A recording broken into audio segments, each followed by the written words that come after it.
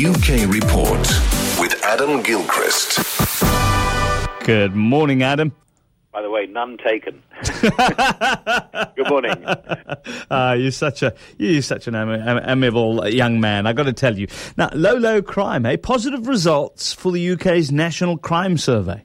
Yes, quite weird this, that just as we have the crime survey and indeed some police stats showing very low crime out, they produced a league table of burglary hotspots, which is a bit like burglars come to this area. This is where there are rich pickings sort of list. But the crime survey results are astonishing, really, that in the past year, household crime, car crime, theft and violence all down by 10%.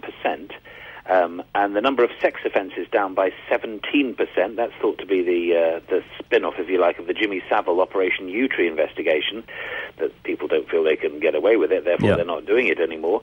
And yes, the crime survey is about voluntary information, but nonetheless, this puts crime officially in Britain at its lowest level since they began this thing in 1981, and maybe even before that. So I guess the point is, nothing's going wrong at the moment, everything's going right. So how come the government's cutting 20% off the police force? It might be the time not to touch the police force.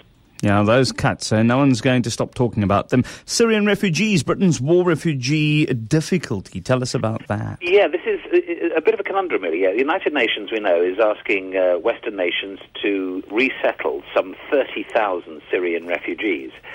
Britain's response, muted so far. We have, I believe, taken 1,000 refugees, but this is before the UN appeal. David Cameron says we are fulfilling our moral obligations to the people of Syria. And when you see the pictures, you do sort of feel those moral obligations just as an individual, don't you? But then he also says that he's open-minded about accepting more refugees. He's slightly trying to dodge the bullet here, because what we have is, we have the opposition, Labour, forcing a vote over the refugees issue, and if the Prime Minister opposes it, he could lose, and he would look anti-humanitarian in the process. But there again, yes, the UN is asking for 30,000 at this stage, but we know there are 2 million Syrian refugees and 6 million affected by the war in Syria. And those are scary numbers, aren't they, for any nation to contemplate? They certainly are. That's Adam Gilchrist there with your UK report.